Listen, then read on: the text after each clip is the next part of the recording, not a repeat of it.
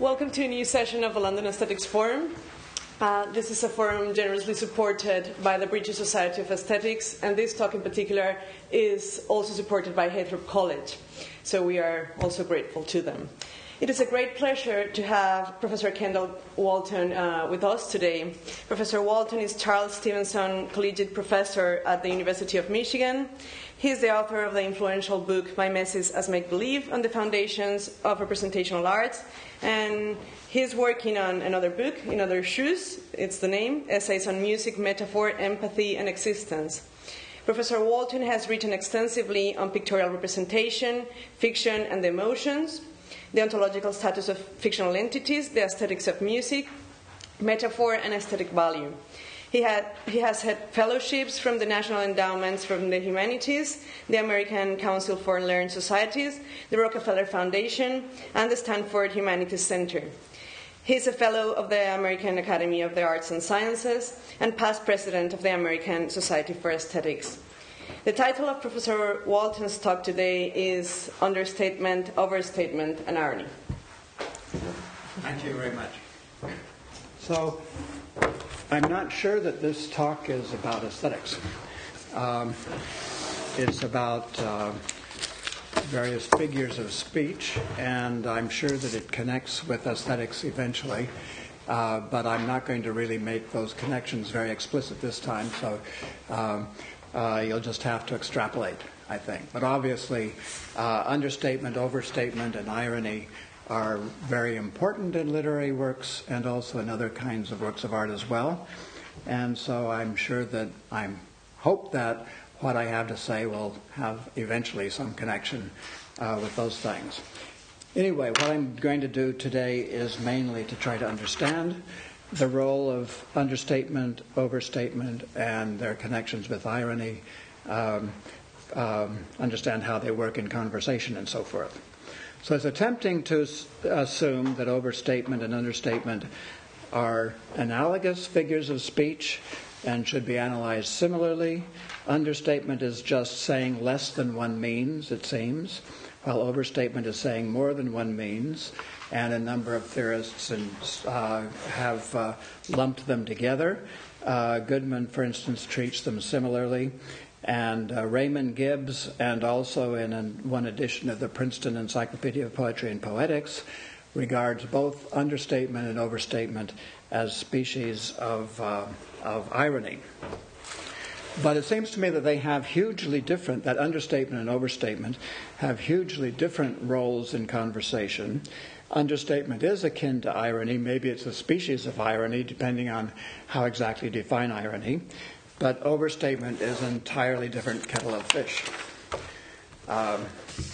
So I'm going to be using mainly very mundane, simple, boring examples in order to keep things from getting too complicated too soon. But before getting started, I'll just let you look at, think about small selection of more interesting examples. Overstatement, Gulliver's Travels, is presumably overstating, involves overstatement, the idea that wars are fought over whether to crack eggs in the big or the little end. And that's maybe an overstatement of how ridiculous the reasons are for fighting wars in the real world. If I say I'm in favor of something 110%, that sounds like an overstatement, and I guess it is an overstatement, although I'm in favor of 110%, it's not clear that even makes sense.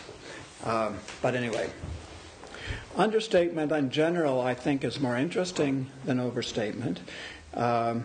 One instance of understatement, I think, is it Dorothy in The Wizard of Oz? I can't remember, who says we aren't in Kansas anymore. And is it Dorothy? I can't remember. Probably. And that probably is an understatement, because not only are they not in Kansas anymore, it's not just that they are in Nebraska or Colorado or even New York or London. They're really, really not in Kansas anymore. And another example, a single nuclear bomb could ruin your whole day, is presumably an understatement. In response to that, one might say, gosh, it might even ruin a week or a month. And that, too, is an understatement, maybe not quite as understated as the first one. If the second, that is, gosh, it might even ruin a week or a month, that could be a way of pointing out that it could ruin your whole day, is pointing out that that is an understatement, but then it understates how much of an understatement that is. Anyway, things get complicated quickly, so I'm going to focus on boring, simple examples, at least to start. Actually, for mostly during this talk today. So you see on your handout some examples here. Looking out my window, I see to my surprise a dozen or so policemen on the street in front of my house, and so I may say to a companion, there are a couple of cops out there. That's an understatement because there are actually a dozen or so. Or I might exaggerate, and I might say there are hundreds of cops out there, which overstates, exaggerates the number of cops that are out there. In neither of these cases do I expect my companion to understand either that there are only two policemen on the corner or that there are literally hundreds. What I mean to get across is something in between. And it's going to be pretty vague, of course, but what I mean to get across, whether I exaggerate or understate, is going to be something like, let's say, that there are quite a few cops out there. That is, significantly more than 2 and significantly fewer than 200. I'm trying to get across something like that. Whether I'm exaggerating or understating, something like that is what I'm trying to get across. Let's assume. So I'll call this the assertive content of the utterance, and it's the assertive content approximately the same. I'm suggesting for both 1 and 2, that is both the understatement and the overstatement. I'm perhaps stretching the notion of assertion a little bit. The assertion, or some people might call this the communicative content, what I want or expect my hearers to understand when I say either in this situation there are a couple cops out there or there are hundreds of cops out there. The explicit content is of what I say when in 1 is that there are 2 cops on the corner. That's more or less taking that sentence literally in the context. And the explicit content of 2, there are hundreds of cops out there, is that there are hundreds of cops out there. So it seems that in understatement generally, the explicit content is less than or smaller than the assertive content. This is just a way of saying that in understatement, I say less than I mean, and in overstatement, generally, the explicit content is larger than the assertive content. I'm saying more than I mean. So this this is pretty simple so far. On the top of page 2, a little diagram. There should be arrows. That black line should have arrows, one pointing to the right, which is the direction of more cops, and the one pointing to the left is the direction of fewer cops. And so the assertive content is quite a few in both cases. That's what the speaker is trying to get across. And in the understatement case, the EC is to the left of the AC, and in the overstatement case is to the right. Okay.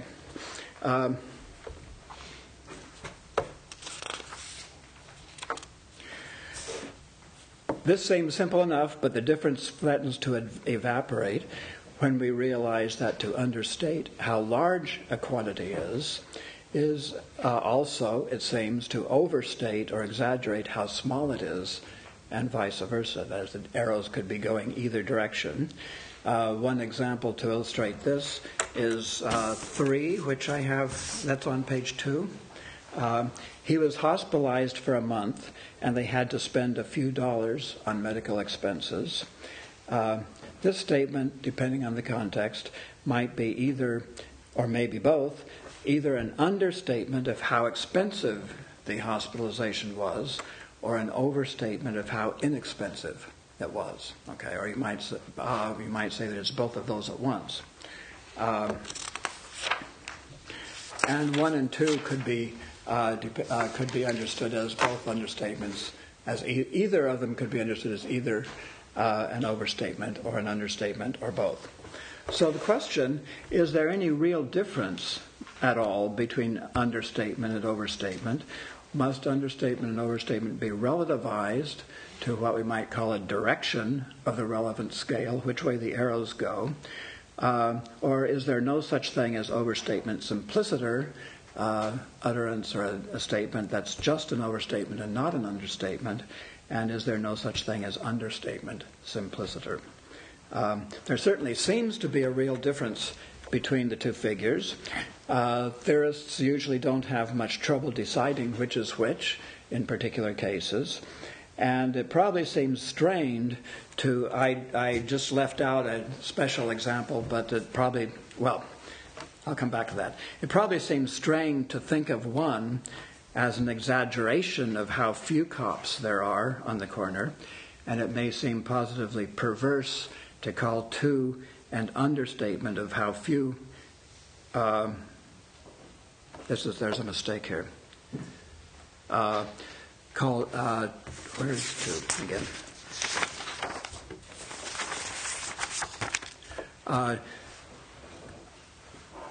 Sorry. It probably seems strange to consider, to regard 1 an exaggeration of how few cops there are,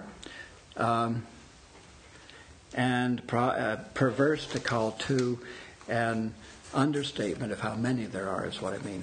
Okay. Anyway, some surface differences which will suggest that these 2 figures of speech are used very differently in conversation. What seem to be intuitively to be paradigmatic instances of overstatement and understatement are used in very different circumstances, and they function in different ways. Understatement is often the figure of choice when the point the speaker means to make is obvious, that is, when the AC is obviously true, that is, when the addressee knows already that it's so, even if she needs reminding, or when the addressee can easily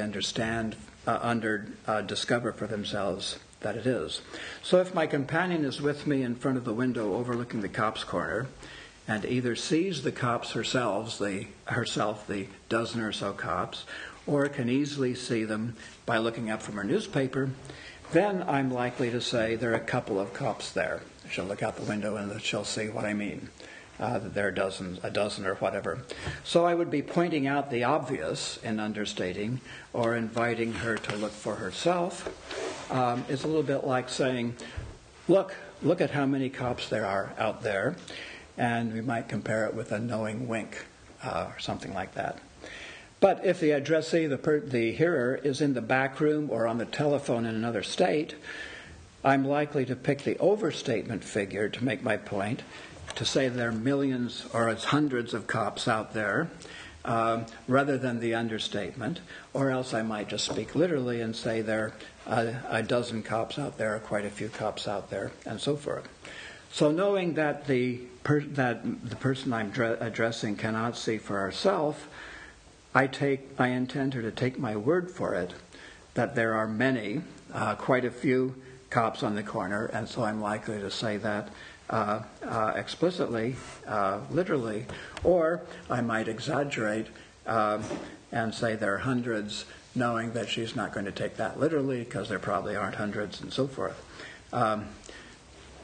In both cases, I intend, by saying what I do, her to believe or to notice that there are quite a few cops on the corner.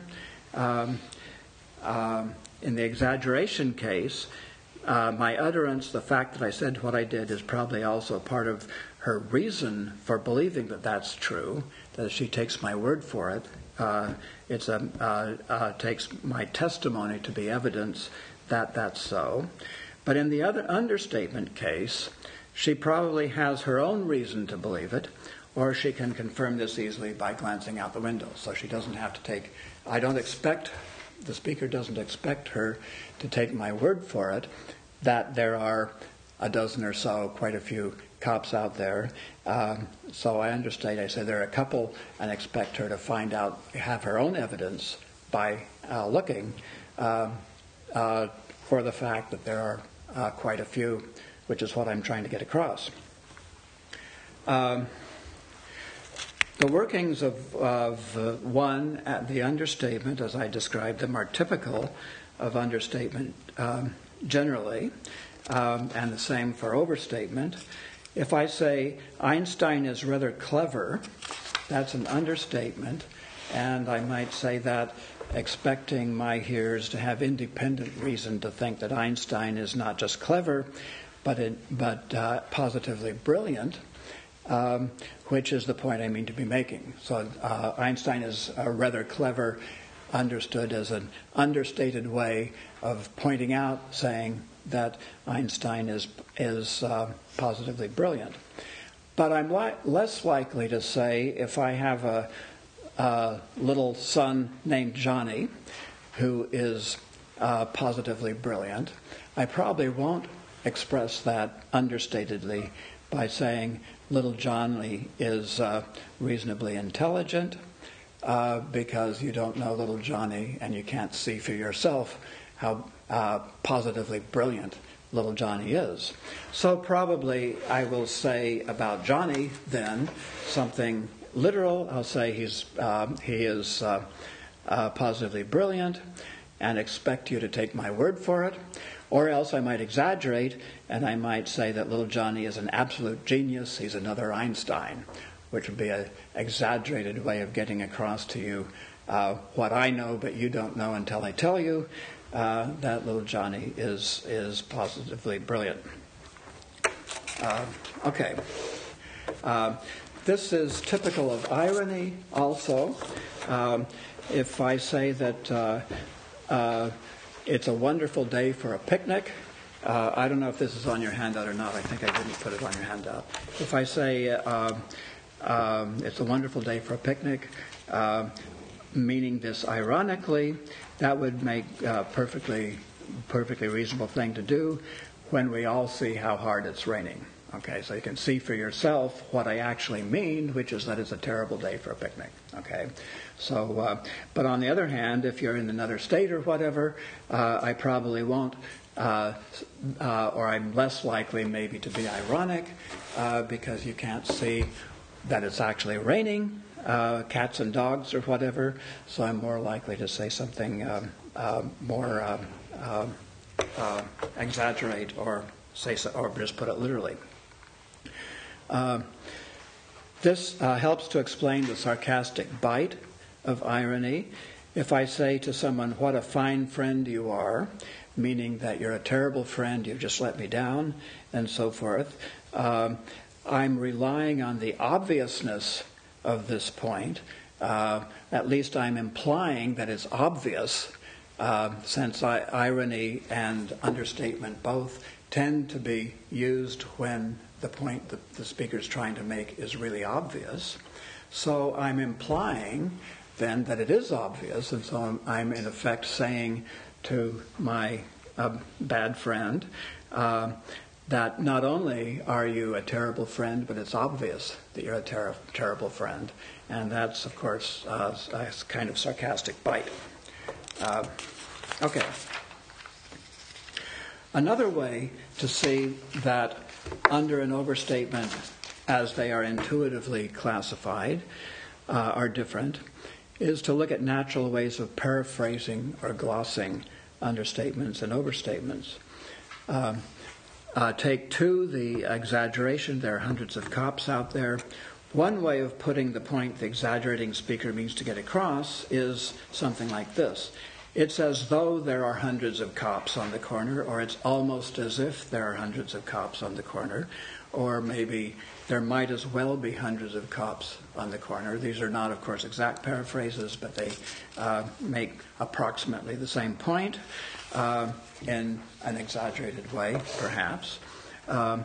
And this paraphrase is suggested by the words the exaggerator uses, but it might serve to paraphrase the understater's assertive content as well. That is, the understater may be trying to get across something like, it's as though or almost as if there are hundreds of cops on the street, by saying there are a couple of cops on the street, on the corner. Okay, but an analogous paraphrase suggested by the understater's words is entirely unacceptable. Consider this. The understater says there are a couple of cops out there.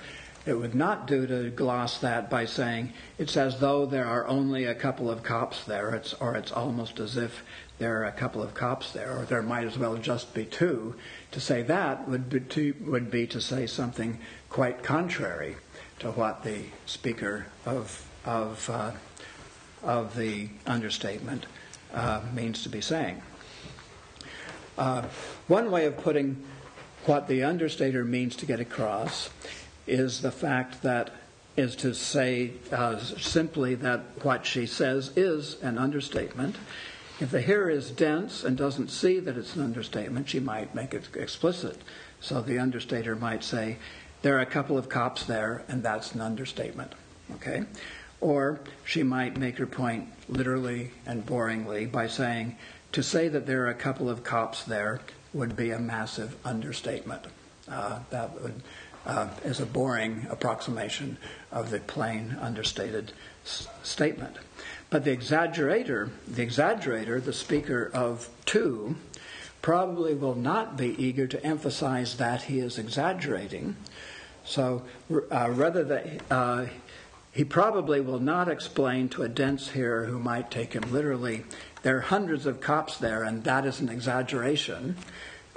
He might say this, there are hundreds of cops there, but that is an exaggeration. But the exaggerator, the speaker of two, surely will not make his point by saying, to say that there are a couple of cops there would be a massive understatement. Sorry, I mean massive exaggeration, don't I? To say that there are a couple of cops there, to say there are a couple of cops there would be a massive understatement. So to recognize that one is an understatement, to recognize that the sentence one is an understatement, is to get the point, that the speaker means to be making, but recognizing two as an overstatement is not the same as getting the point that the overstater is trying to make. Okay. So, how to explain, in particular, how to explain how to distinguish between the two figures, what it is to count as a statement as an overstatement simpliciter or an understatement simpliciter. This depends on the conversational context, and in particular, it depends on what I will call the salient contrast in the context of the conversation. So, why does it seem so much more natural intuitively to think of one as an understatement and two as an overstatement rather than vice versa? That's because we are assuming, I assume, a conversational context in which the large number of cops is what is of interest.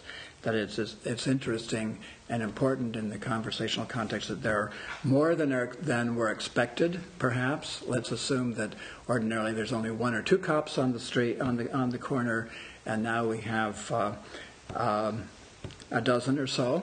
And that's the fact that there's more than expected or more than there usually are is what's of interest. But the fact that there are fewer than 200 is not of interest, because the idea that there might have been 200 has never even arisen. It's not something that's even being considered, the possibility of there being 200. I'm assuming that that's true in this context. So the speakers mean to emphasize, both of them, by exaggeration or by understatement, how large the number of cops is, not how small it is. They expect, probably, their adversaries addressees to understand that there are significantly more than 2 cops and also significantly fewer than 200. They don't expect anyone to think that there might be 200. But the point, what they're trying to get across in this context, is that there are as many cops as there are, quite a few, rather than fewer. It's not that there are that many of cops rather than 200 or rather than more. And the probable reason for this emphasis in this example, it's not the only possible reason, but the probable reason is the fact that it's a surprise that there are as many cops on the street as there are. It's not a surprise that there are fewer than 200. It is a surprise that there are more than 1 or 2. Okay? So let's say that the salient contrast to what the speaker of either 1 or 2 asserts to be the case is a state of affairs in which there are fewer cops than she claims. That is, in the case in which there are 1 or 2 or no cops. That's what the speaker of the speaker of either 1 or 2 is emphasizing, that it's not the case that there are only 1 or 2 cops. It is the case that there's more than that. That's the emphasis. Okay? So there being hundreds of cops, then, is what I'll call a non-salient contrast. By that I mean that it is a contrast because what the speaker is trying to get across is different from there being hundreds of cops on the corner. But it's not a salient contrast because that's not what people have in mind, not what people are concerned with, not what is at issue in this particular conversational context. There's been no thought by the speaker or the hearer or anyone about there maybe being hundreds of cops on the corner. We can put it by saying it's just not, that possibility is just not in the conversational error. Excuse me.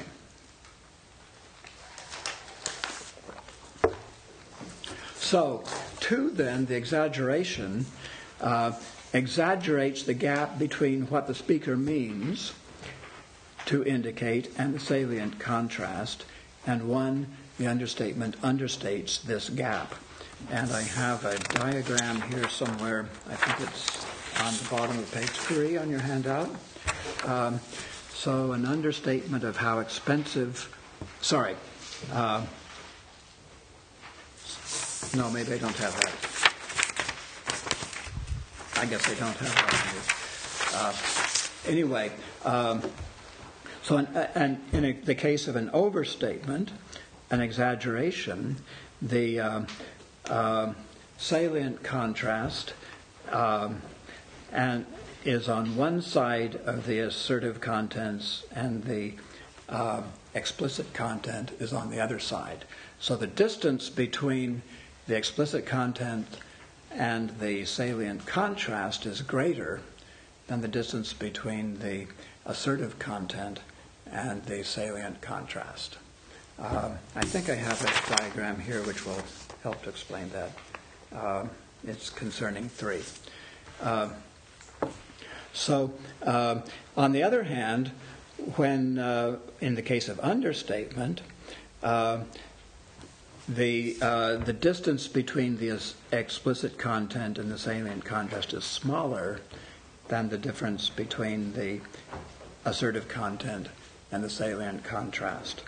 I think I forgot to put on your handout something that I should have, but I guess there's nothing to do about it now.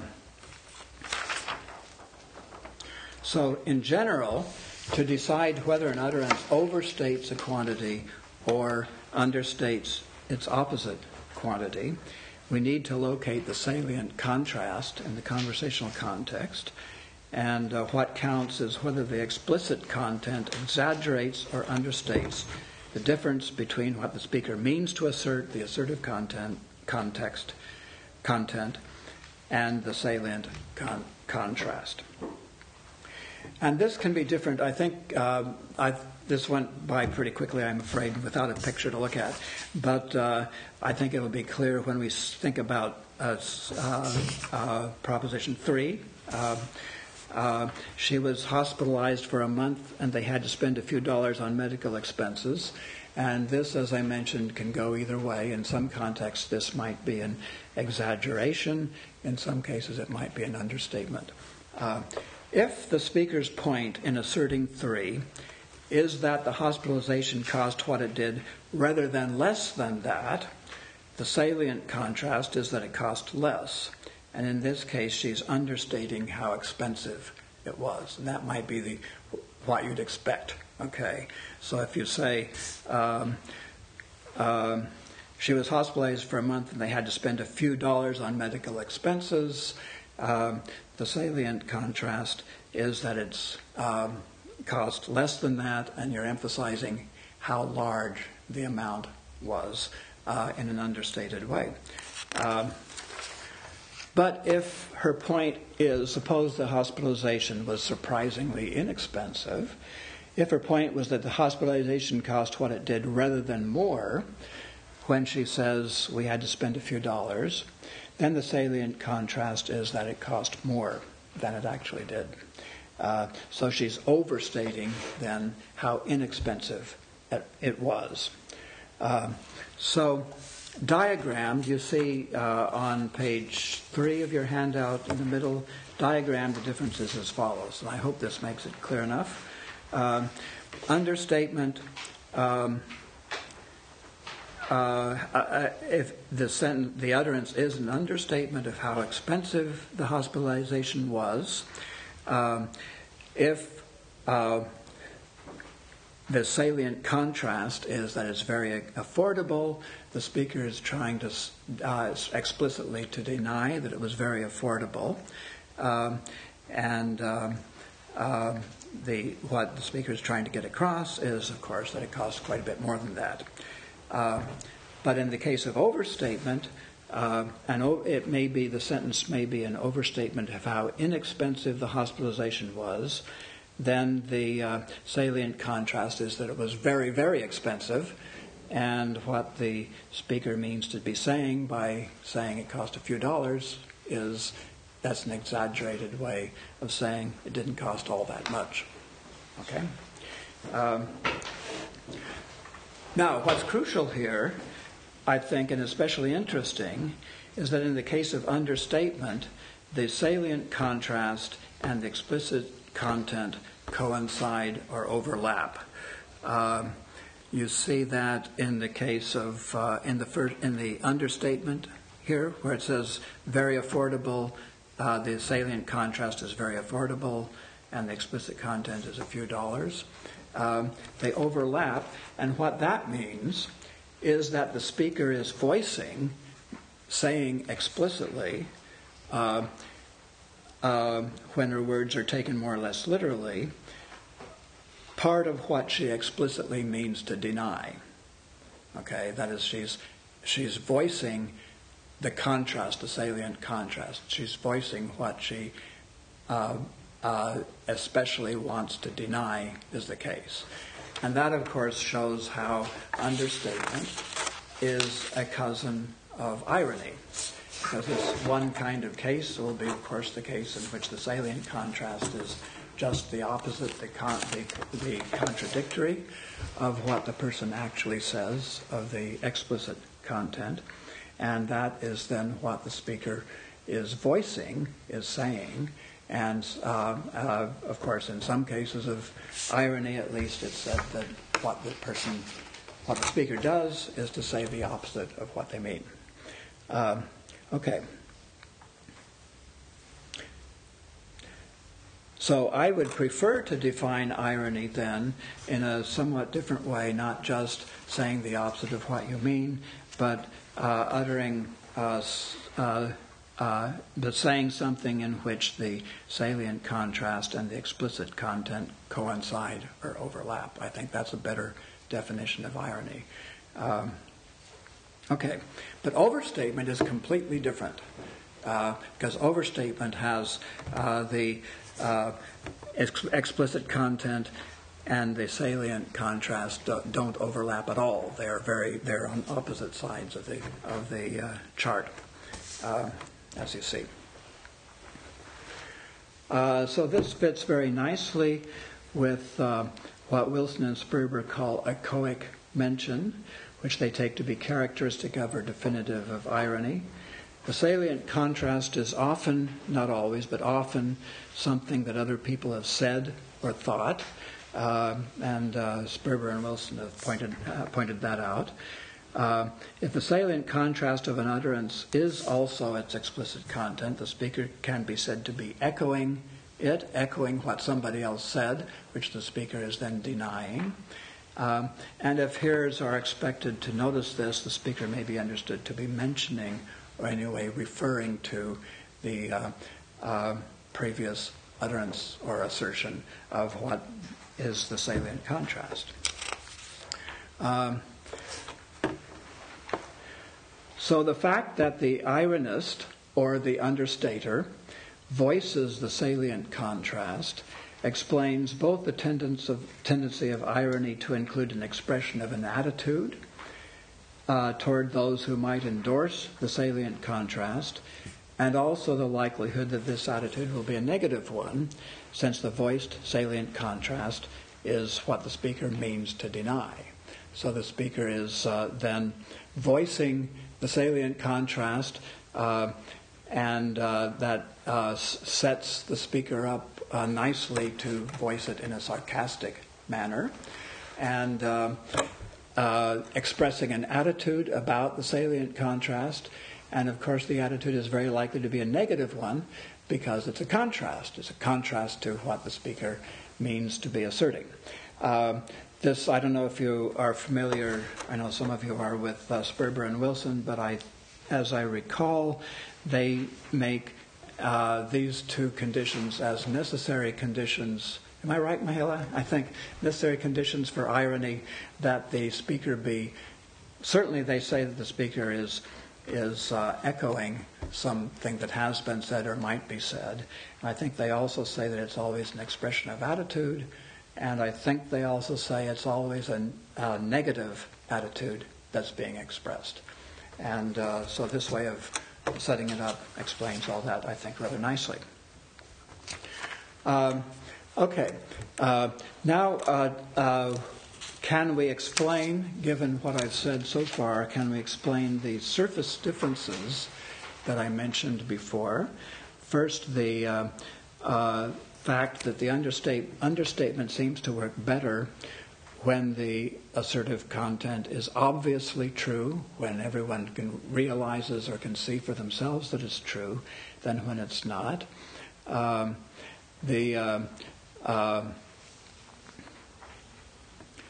Since the understater voices the salient contrast, the hearer might mistakenly think that the understater is not understating, might take the speaker literally, if it wasn't obvious to the hearer already that that's false. Okay, so that makes it especially important that the hearer be able to see what the speaker is getting at, that there are more than a couple of cops on the corner when the speaker says that there are a couple of cops on the corner. So it's obvious from what the hearer can see that the speaker is understating. The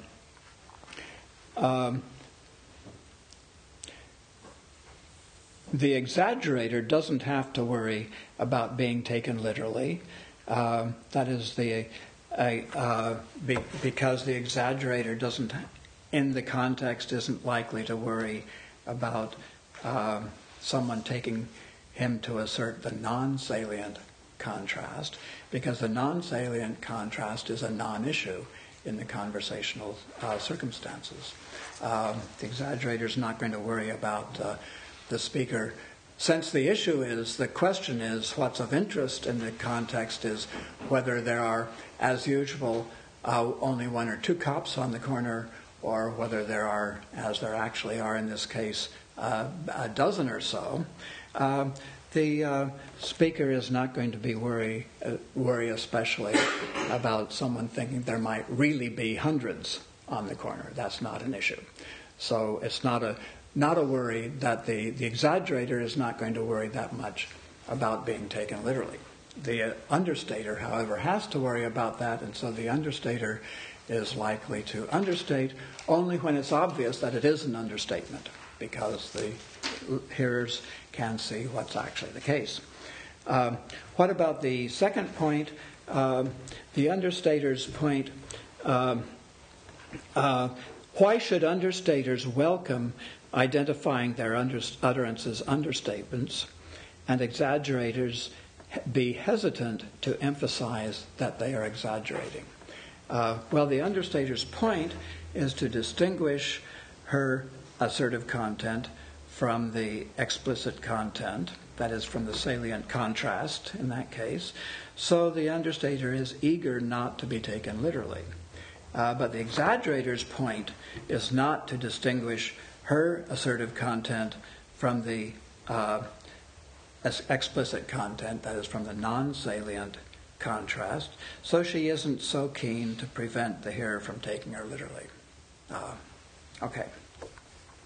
Well, I have a little bit more time. There's several things that are optional here. Raymond Gibbs reports a conversation. I think he has misinterpreted a certain utterance in a certain context as being an understatement. He reports a conversation between two roommates in which they complain with heavy irony, he says, about guests that a third roommate invited to their apartment. These people in the conversation don't like these guests and don't appreciate them and so forth. So Anne, one of them, makes the following remarks. I just love it, you know, our housemates. They bring in the most wonderful guests in the world and they can totally relate to us. And yeah, isn't that just great, Dana? Like today, I was feeling all depressed and I came out and I saw the guests and they totally lightened up my mood. I was like the happiest person on earth.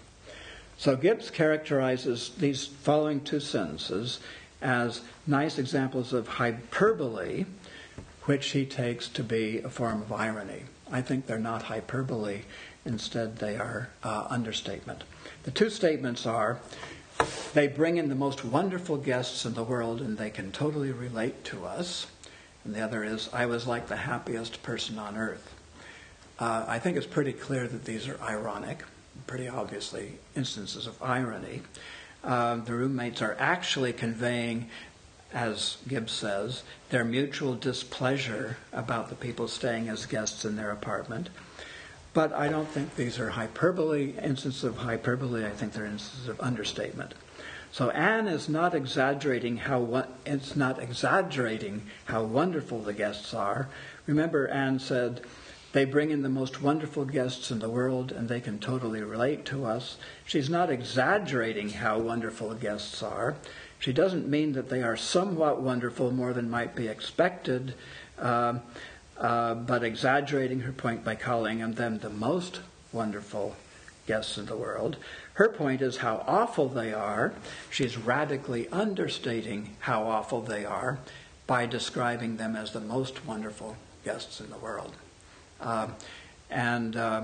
Also, she is not focusing on how happy. The second statement was, I was like the happiest person on earth. She's not focusing on how happy with them she is, though expressing this with exaggeration. She's radically understating how unhappy she is when she says, I was like the happiest person in the world. So the salient contrast in this context is a state of affairs in which the guests really are wonderful, moderately wonderful at least, or more than they might have been. This is what the speakers mean to be denying. And a state of affairs in which she's happy enough with them. And the speaker, Anne, is claiming that rather than this state of affairs obtaining, they're being moderately wonderful, the guests are not wonderful and she's not happy.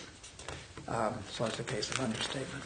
So the difference between what she asserts means to get across and the salient contrast is greater than the explicit content of her remarks suggest. Okay. What shall we do?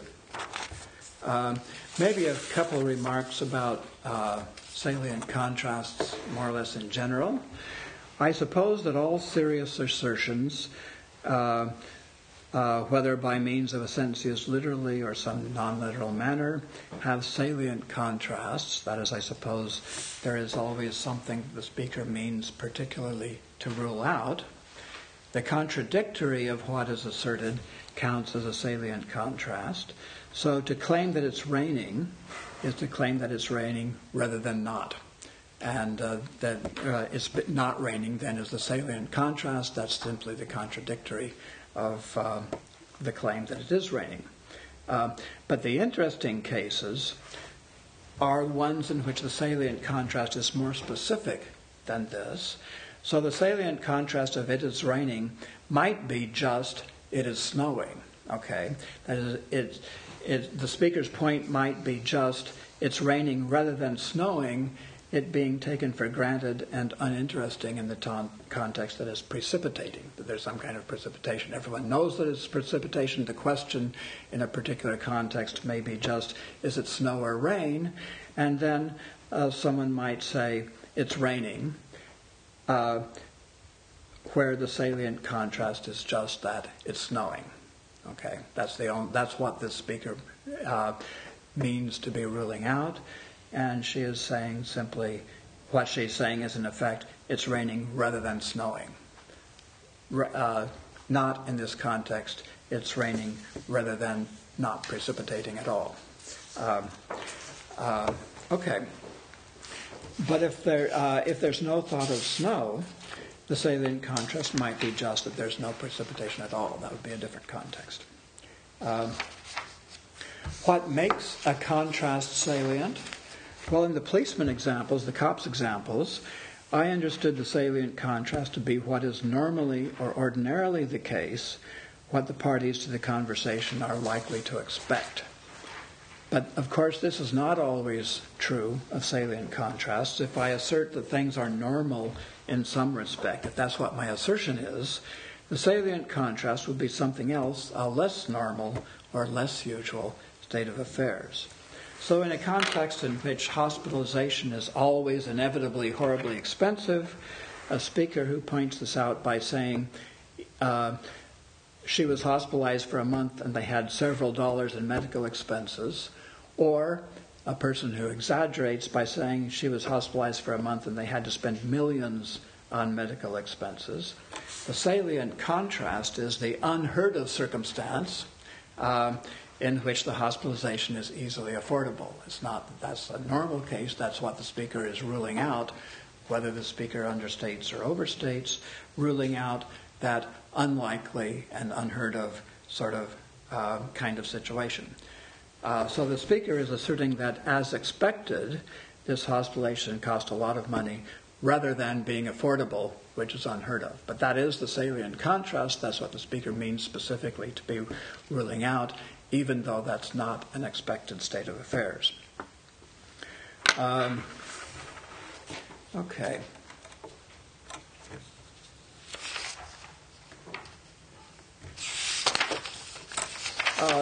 The salient contrast, this connects with the Sperber-Wilson view of irony. The salient contrast is often something that's, we might say, in the conversational air before the assertion is made, something that has been uttered or mentioned or thought about or hypothesized about or whatever, something to which the speaker is responding. So the speaker asserts P with the force of P rather than whatever it was that was in the conversational air that people had been suggesting or thinking about or asserting or whatever. But salient contrasts don't have to be in the conversational air prior to the assertion.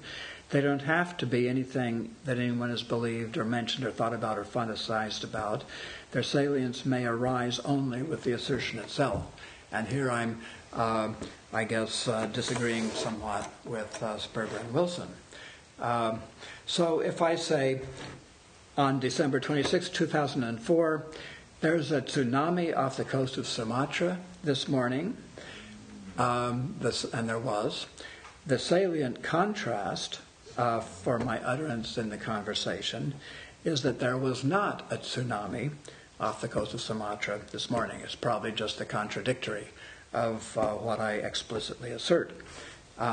So I assert that there was, rather than was not, a tsunami on the morning, on that particular morning. And one might say, ironically, that of course there was no tsunami this morning, meaning that ironically, in order to maybe spur on efforts to rescue people from the disaster and so forth. So I say, of course there is no tsunami this morning, but that there, and that again has as the salient contrast that there was no tsunami this morning. That is a case of irony, a case of what I would call understatement. So the salient contrast coincides pretty much with the explicit content, and what I'm actually asserting is something different. Okay, something in contrast to the explicit content, in contrast to the salient contrast. I'm asserting, I mean to be getting across, mean to be asserting that there was a tsunami this morning. I do that by saying, of course, there was no tsunami this morning, where that's understood ironically. But, of course, the salient contrast needn't previously have been in anyone's consciousness or in any sense in the conversational air. When I say, of course, there was no tsunami this morning, it doesn't have to be the case that anyone has supposed that there was no tsunami this morning, or anyone has thought about that. I mean, people may not even have known what a tsunami was previously. So that would be a case, I think, of irony, where it's not at all clear that there's anything like a echoic mention, the mention of something or reference to something that was in the conversational air, and I'm understanding that very, very broadly. But we do have a notion of salient contrast, which I think I want to propose in place of the echoic mention notion. It's a little bit broader, and it's specifically, of course, what the speaker is especially meaning to deny. Okay, I think I'll stop there. Thank you.